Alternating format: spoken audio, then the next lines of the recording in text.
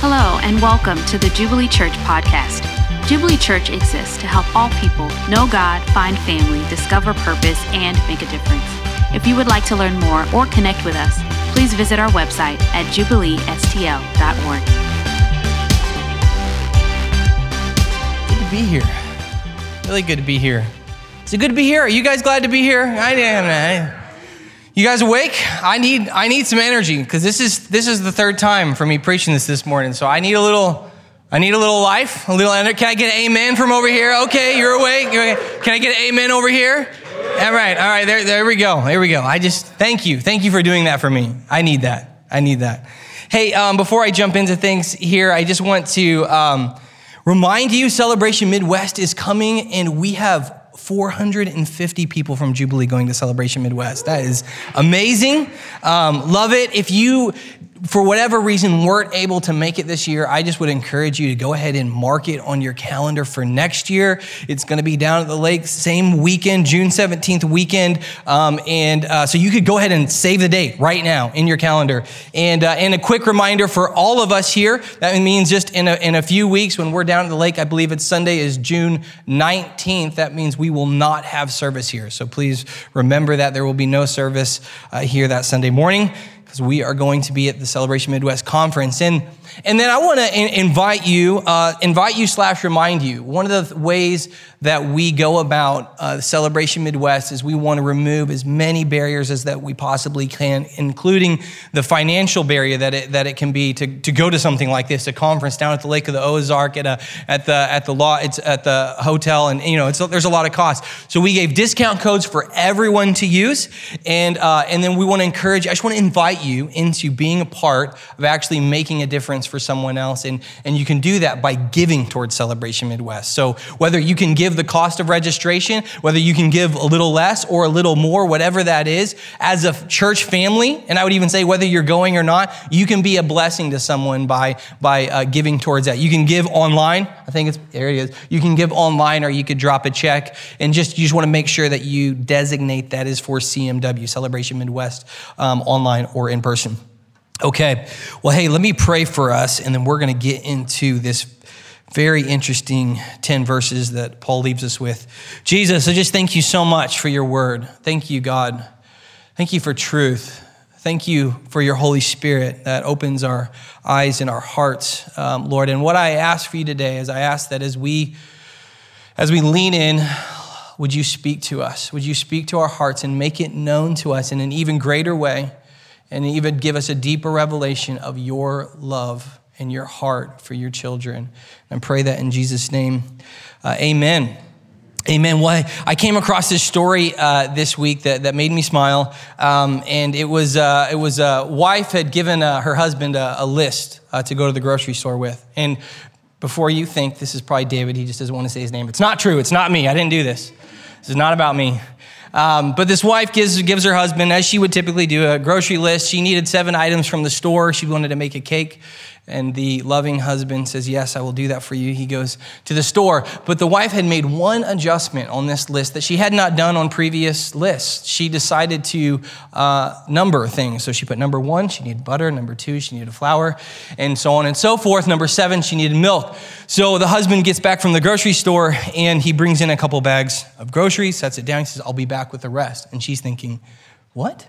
Because she just needed 7 items, so this should be it. And she walks out and quickly realizes the great mistake that her husband had made was that he mistook the numbers as quantity items, not line items. So he bought 1 package of butter, 2 packages of flour, 3 packages of sugar, 7 gallons of milk. That's what he came home with.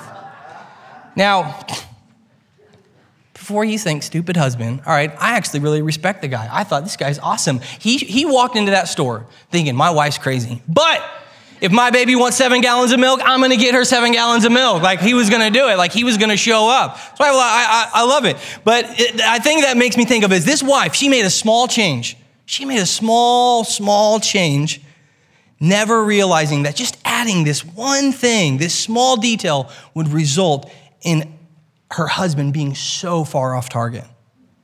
And one of the things that Paul is doing in this letter to the Galatians is he is contending and fighting and appealing for the gospel to remain the gospel and for nothing else to be added to it, because he understood that if we add one small detail, if we say, hey, we are saved through Jesus and what he did for us on the cross, plus we're going to do this one more thing, then we are no longer living in the gospel.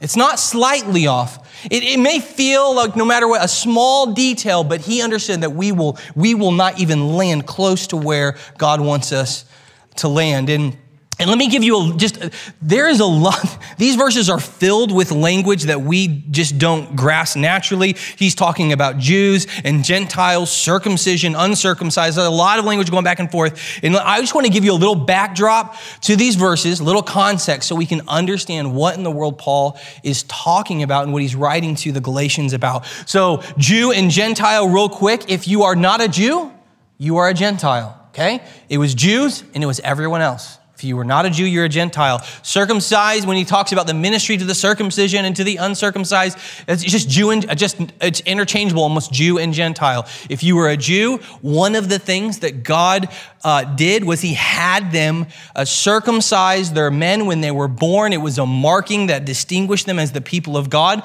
among other laws and other things that they did to basically to show that they were Jewish. If you were a Gentile, you weren't circumcised. So what's happened here is Paul says he's received a revelation and he's going to meet with the disciples, the leaders of the church in Jerusalem, okay? And he's gonna come to them with his posse. He's got Titus and Barnabas with him. Barnabas is a Jew. Paul is a Jew. Titus is not a Jew. He's a Gentile. And they're gonna meet with these leaders and they're gonna lay before them the gospel that Paul has been preaching primarily, not exclusively, but primarily to Gentiles. In Jerusalem, the disciples have primarily been preaching and seeing Jews come to Christ. And so we have the gospel breaking out on the scene, both Jew and Gentile being saved, and they're coming together to share with each other the gospel message, wanting to keep it true and pure and to go forward in unity. And so that's what's happening. And then in the midst of these conversations, something rises up. There's a hot topic that rises to the surface in the midst of these conversations with Paul and his crew and the Jerusalem leaders. And he talks about how, we're going to look at this in verses 3-5 in just a minute. He talks about how there was basically controversy if Gentiles need to be adopted into the Jewish family, need to adopt a Jewish law, need to be circumcised in order to be in God's family. Some Jews were saying this needs to happen, and that may feel feels like weird and illogical, but we have to remember that the Jews were God's chosen people, okay? They were God's chosen people. Out of his grace and love for them, he chose them, he set them apart, he lived amongst them, his presence dwelt amongst them, and God says in the Old Testament that he set them apart and they were going to be a blessing to all the nations. And so it kind of follows logic. Hey, we're the Jews, we are God's chosen people, saving us, filling us with his Holy Spirit, but then all of a sudden there's these Gentiles. Like, we know we were to be a blessing to them in some shape or form, but they couldn't wrap their minds around how can this be happening and them not be Jewish? God must mean for us to have them grafted into the Jewish family. Now, if you're a Gentile, a grown man, think about the medical conditions in that day. This has huge implications for you if they come out of this meeting and decide you need to do that and get circumcised. Which is why I think Paul kind of rejoices, and I'm sure Titus was rejoicing when he says, but even Titus, who was a Gentile, who was with me, was not forced to be circumcised. He's like happy for Titus. He says, though he was Greek. I'm sure when the Galatians read this letter from Paul, there was a collective sigh of relief from the men. Like, this is not the way they went. But we're going to read verses 3-5. He says, as I just read, but even Titus, who was with me, was not forced to be circumcised, though he was Greek. So he wasn't forced to come into Jewish law. Yet because of false brothers secretly brought in, who slipped in to spy out our freedom that we have in Christ Jesus, so that they might bring us into slavery, to them we did not yield in submission even for a moment. so that the truth, and this is really important. So here's like, what is Paul contending for? So that the truth of the gospel might be preserved for you. He's telling the Galatians, he did not submit, he did not come under, he resisted to keep the gospel, because what these Jews essentially were saying was like, hey, if they become Christians, Christ followers, that's great, they get the Holy Spirit, but they need to then be added into the Jewish family. And then they're saved. And Paul says, no. We cannot say Jesus plus anything equals the gospel. It has to be Jesus plus absolutely nothing. And Paul isn't really contending, right? He's not contending for conformity to Jewish or non-Jewish. He's not contending for circumcision or non-circumcision. He is contending whether the gospel would remain rooted in grace versus external works. He is contending for the finished work of Jesus Christ versus us adding something to ourselves that says we're good enough and acceptable to God. And he was getting pressure and there was opposition from false brothers, but he did not yield because he understood the truth of the gospel must be preserved and our path of being saved must remain through God's work and not ours. He's contending against a false gospel. He's contending against a false gospel. And he calls these men, he says they slipped in and they're saying, no, they need to become Jewish. And he says, it's a strong accusation that Paul calls these men false brothers. That's a strong accusation by Paul. It's one he didn't use lightly because here's what this means. They looked like brothers. He didn't say, a bunch of unbelievers came in the crowd. He says false brothers. They looked like brothers on the outside.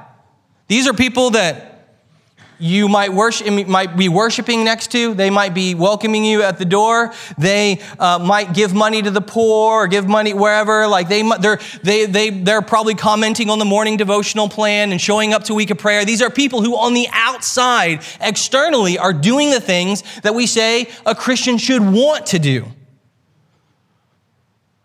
We want to do. And this is really important I think this is really important for us to hear because when we hear things like false brothers, like we disassociate ourselves, like that's not us. That's not us.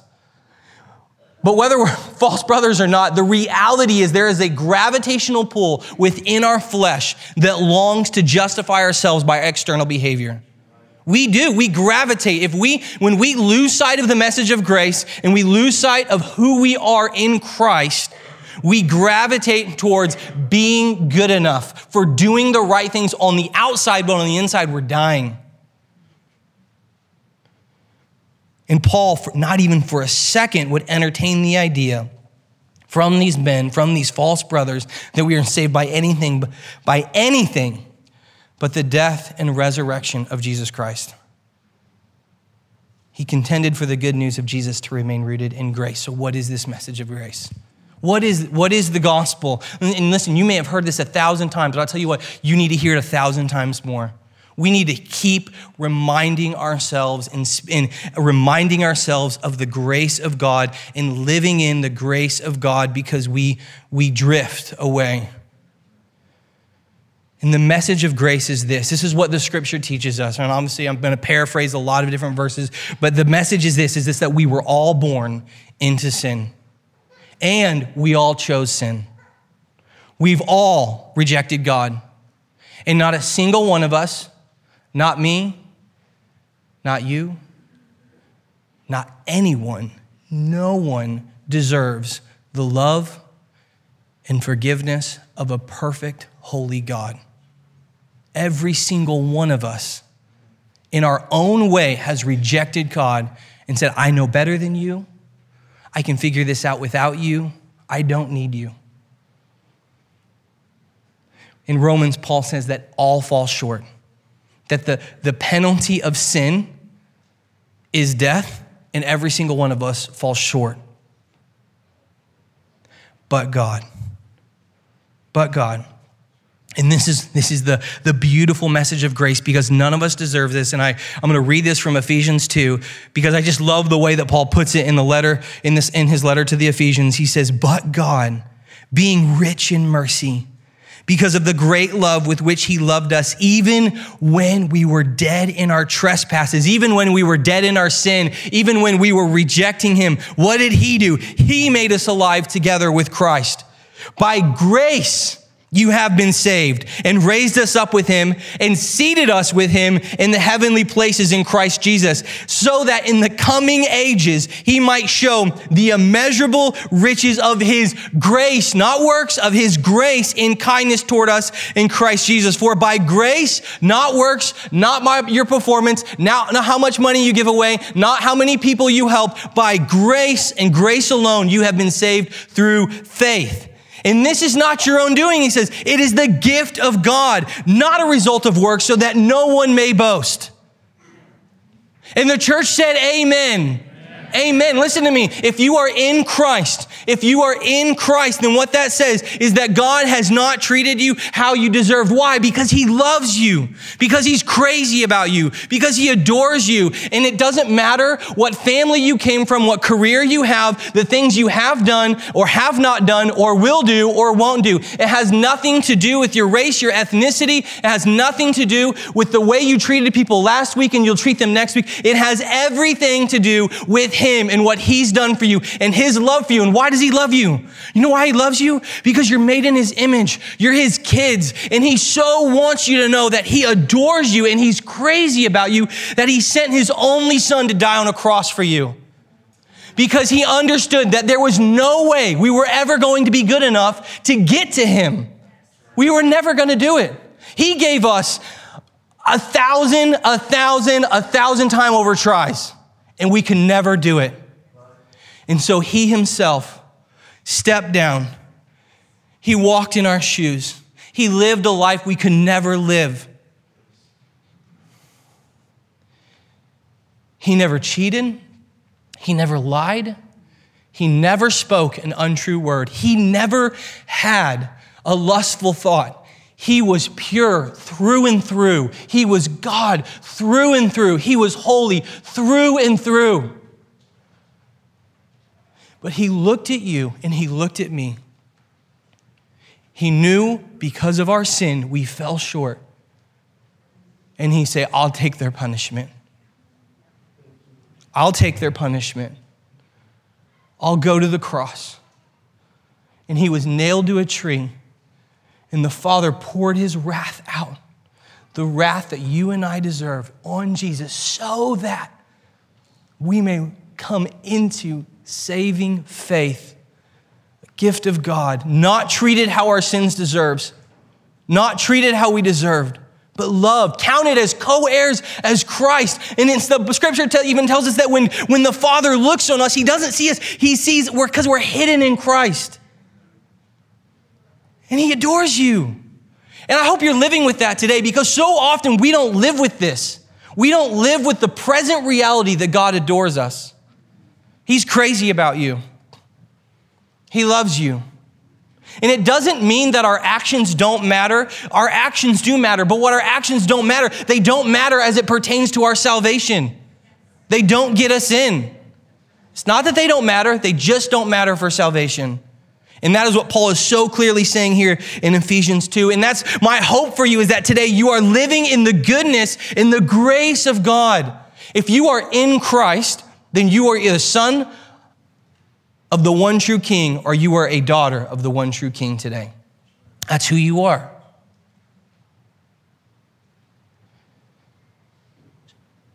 So often we approach God based on how we are externally performing, though, don't we?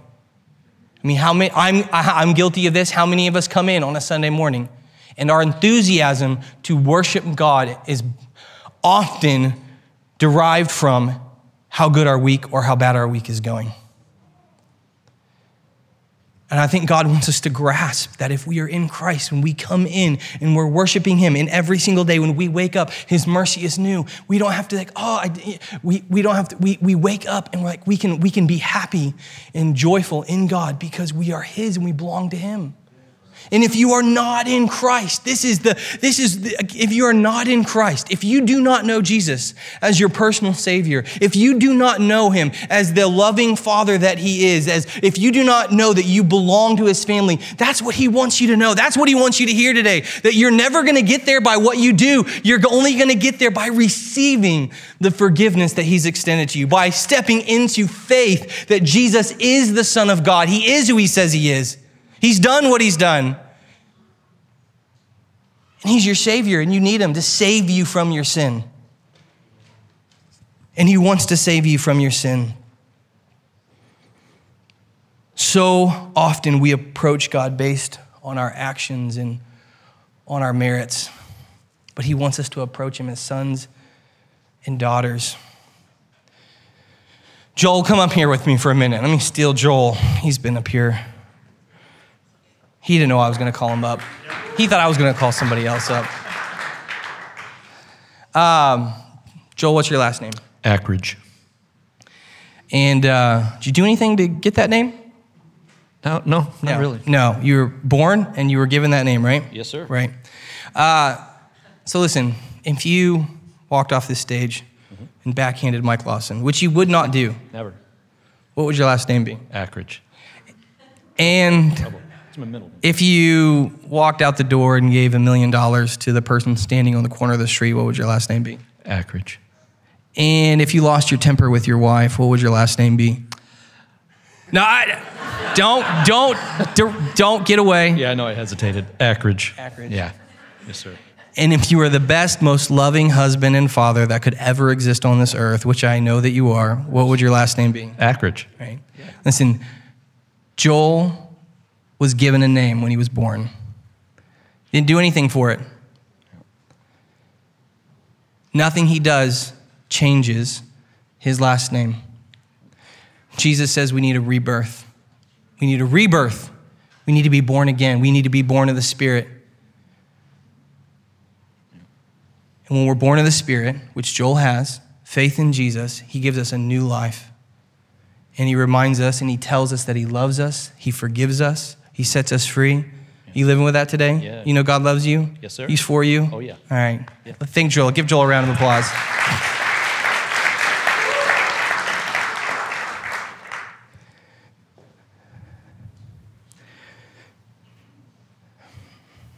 We so often forget who we are and we go back to works. And there's a reason, if you ask people, the moment they were born again, we use that language, it's in the Bible, we're born again into God's family. So often people describe that moment as a weight rolling off their shoulders. Oh, this weight just came off me. And you know why? You know why that's such a common expression? It's because in that moment that their faith comes alive in their heart and they believe in Jesus and they give their life over to him and to stop following their way, but his way. In that moment, there is this transaction and forgiveness rushes in and we're no longer defined by what we do. We're no longer having to strive. We're completely set free from our sin. And that's why it's so common for people. Oh, it's just like this weight. There was this heaviness. I didn't even know I was carrying it. And there's this heaviness just came off me. I felt lighter because they're forgiven. And they're set free. And we don't want to go back to works. And I want to give you just a couple signs that you could be more focused on your external behavior rather than focused on Jesus. Signs you're focused on your external works is that we think thoughts like this. I'm going to be good now. I'm going to be good now. I'm going to do better from here on out. You ever thought that? I'm going to just do better. How are you going to do better? I'm just going to do better. I'm just going to try harder. Well, you haven't been better for the last 5 years. What makes you think you're going to be better? I'm just going to do it. Like we have these things, like we're just going to will it. If you have those kinds of thoughts, you may be drawing your value from your external behavior over what you need, which is an internal transformation. When we're focused on our external behavior, we are often more concerned about what people think of us rather than what God thinks of us. We are overly hyper aware of how people perceive us, what they could be saying about us and thinking about us. And Paul, he's very aware of this temptation to draw our value and identity and our peace of mind, not from Jesus Christ, but from the people around us. And he's continually challenging the Galatians to not get caught up in pleasing people.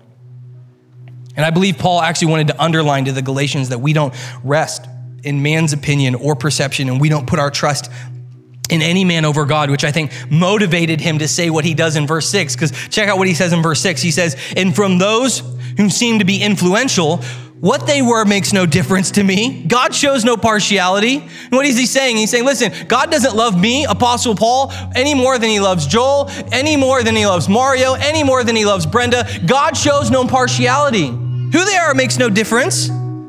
Then he says, those I say who seemed influential, added nothing to me. What's Paul saying? He's saying they added nothing to his gospel message. They didn't take anything away and they didn't add anything to it. He's not saying he doesn't care about people and he doesn't care about that. No, he loved that they extended the right hand of fellowship to him. Paul talks about how the church, Marvin hit on it on his testimony. Paul talked about how the church is this body knitted together, working together, called to be together, to do life together. So he's not saying he doesn't care about people and he's indifferent. No, he's just saying that they didn't change the gospel message.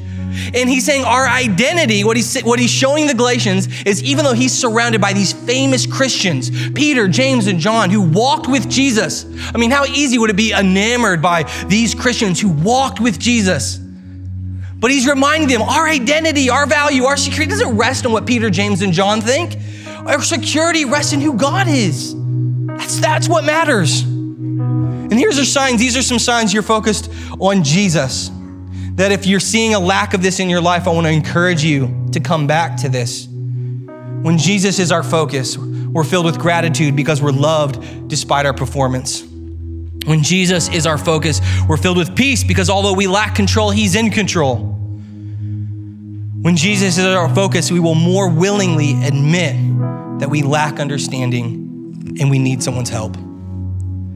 When Jesus is our focus, we can't tell people when Jesus is our focus, we can't wait to tell people and show people the love of God. To show them what we've received because we didn't deserve it, but he gave it to us anyways. And I think this is why Paul says, I think it's interesting that Paul says they kind of close out this section and he tells them that the Jerusalem leaders didn't add anything to them, but they said, just do this one thing, remember the poor. And what's Paul's response? He said, it was the very thing I was eager to do. Not obligated to do. No, yes, that's what we have to do as good Christians. We got to do that, check the box. No, he was eager to do it. It was in his heart to do it. If they wouldn't have asked him to do it, he still would have done it. Because see, Paul lived with this awareness and this focus on Jesus that he was so spiritually bankrupt, that he was so spiritually dead, and God was so abundantly generous with him and so abundantly gracious to him that he wanted to show people his love. And that's where we got to live, church. We got to live in this place where we are filled and focused on who Jesus is and what he's done for us. And we may not measure up today or tomorrow. We won't. But here's the thing. He's called us and he's set us apart. And he's not grading us day to day. Okay, now I like you. Now I don't. Now I like you. That's not what he's doing. No, he adores you. He's crazy about you. He has good things for you to walk in. He has good things for you to experience. There are longings deep within your soul, peace and rest that you are longing for that he wants to give you. So where's your happiness today? Where's your joy and your peace and your hope living today? Is it in the knowledge and understanding and revelation that you are in Christ, that you are free? You know that you're free. You're forgiven right now in this moment. If you are in Christ, your sin is removed as far as the east is from the west, it says. That's how far it is. That sin that you're going to commit later on this afternoon, God already knew you were going to do it when he died for you. All right, listen, I know we get discouraged. I know we feel like God doesn't see us. I know we feel like we get overlooked. I know we feel these feelings rise up within us, and that's why it's so important that we preach this to ourselves and remind us, no, out of God's love and grace, he has brought us into his family. And we approach him in confidence, not because of our performance, but because of grace and what he's done for us. It's rooted in truth. It's rooted in the truth that those who are in God's hand cannot be taken out. It's in the truth that Jesus died for you because he loves you and you're his child in every season, in every circumstance. It's found in the reality that you woke up today. You woke up today to his mercy being new for you. And if you haven't heard that you don't have to be good enough, let me just end with this. If you just are not living with this awareness that you do not have to be good enough, in fact, never will be good enough to be in relationship with God, to be born again into a new life and forgiven of your past and present and future sin, let me just tell you, let today be the day that you hear that and believe that. Today you can lay that burden of striving down. Today you can receive forgiveness and have freedom that God wants to give you. Freedom does not come through an act of goodness. It's a cross. It came through a cross that you could not bear. So Jesus bore it for you. He laid his life down so that you may know he is God and he has a life and a purpose for you. Let's stand and let me just pray for us, and the band's gonna come and we're gonna worship, but just in our hearts, in our own way, I just feel like it's just good to give thanks. Like, it's when we hear this, I don't know about you, but when I hear this information that I've read it over and over in the Bible, but when it's living within me, today, right now in this moment, I'm a son of a king. I'm in God's family. No one can take me out of his hand. I'm forgiven. It just causes me to want to give thanks, Lord. So Lord, thank you so much, Jesus. Thank you for your grace. Thank you for your kindness. Lord, thank you that you've treated me not how I deserve, God, but you've had mercy on me. God, Lord, I fall so very short of your perfect love, God, but you, in your immeasurable kindness, Paul says in Ephesians, your immeasurable kindness, God, you've drawn near to us. You've made a way for us, God. We couldn't get to you, but you came to us. So God, help us right now, Lord, in this moment, receive this truth and receive the revelation and believe and walk it out, Lord. We are sons and daughters of the Most High King. Let us put you on display. Lord, we don't want to look just like everybody else. We want to have a bounce in our step because we're the daughter and son of the one true King. Eternity waiting for us. Perfection waiting for us. And God, you want us to usher in and tell people over and over again, they have a place in your family. They have a place in your family. Help us, Jesus. Thank you so much, God, for your love. Amen. Let's worship.